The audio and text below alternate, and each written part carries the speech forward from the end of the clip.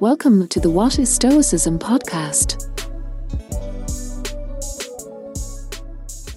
We've all experienced the feeling of occupation that makes the passage of an hour or a longer period of time a mere nothing.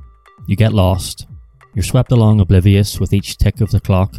Something traps your focus until you're left asking where the day went. There can be good reasons for this and bad. Enjoyment. Time flies when you're having fun. Or stress. The pressure to get something done by a deadline makes time evaporate. Do something you really enjoy for 5 minutes and see if it doesn't feel like 5 seconds. Watch every second of a clock tick by for the same amount of time, on the other hand, and it languidly mocks you, prolonging your voyeurism for 5 hours. I'll never get those 5 minutes back, you might say sarcastically, as if that's a possibility for any other 5-minute period in your life. But all those other 5 minutes are consigned to history just the same. And yet, in these slow moments, we want the clock to move faster. We do something that our elders often told us not to. We wish our lives away. How short-sighted of us to cajole the sand into the bottom chamber of life's hourglass when we know it can't go back. The increasing emptiness of the top chamber speaks sadly of what has already fallen through. The hourglass clings to what remains, but time can't be stopped or saved. It can, however, be savoured. Whether we feel time is passing slowly or quickly, we can come to a realisation. We can stop and check in with ourselves and understand that the future can wait for now. Time is moving quickly, but I'm thankful to be having fun at this moment. Time is moving slowly, but I'm thankful I can appreciate the present.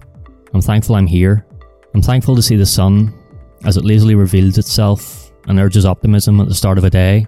I'm thankful to see the moon keeping watch amid impending darkness. I'm thankful that no matter what trials are before me, tonight I will be in my bed. If my calculations are correct, there are 105,120 blocks of 5 minutes in every 365-day year. Some will go slow and some will go fast. Each one is an opportunity to capture that moment before the sand hits the bottom chamber and say, in the words of Kurt Vonnegut, if this isn't nice, I don't know what is.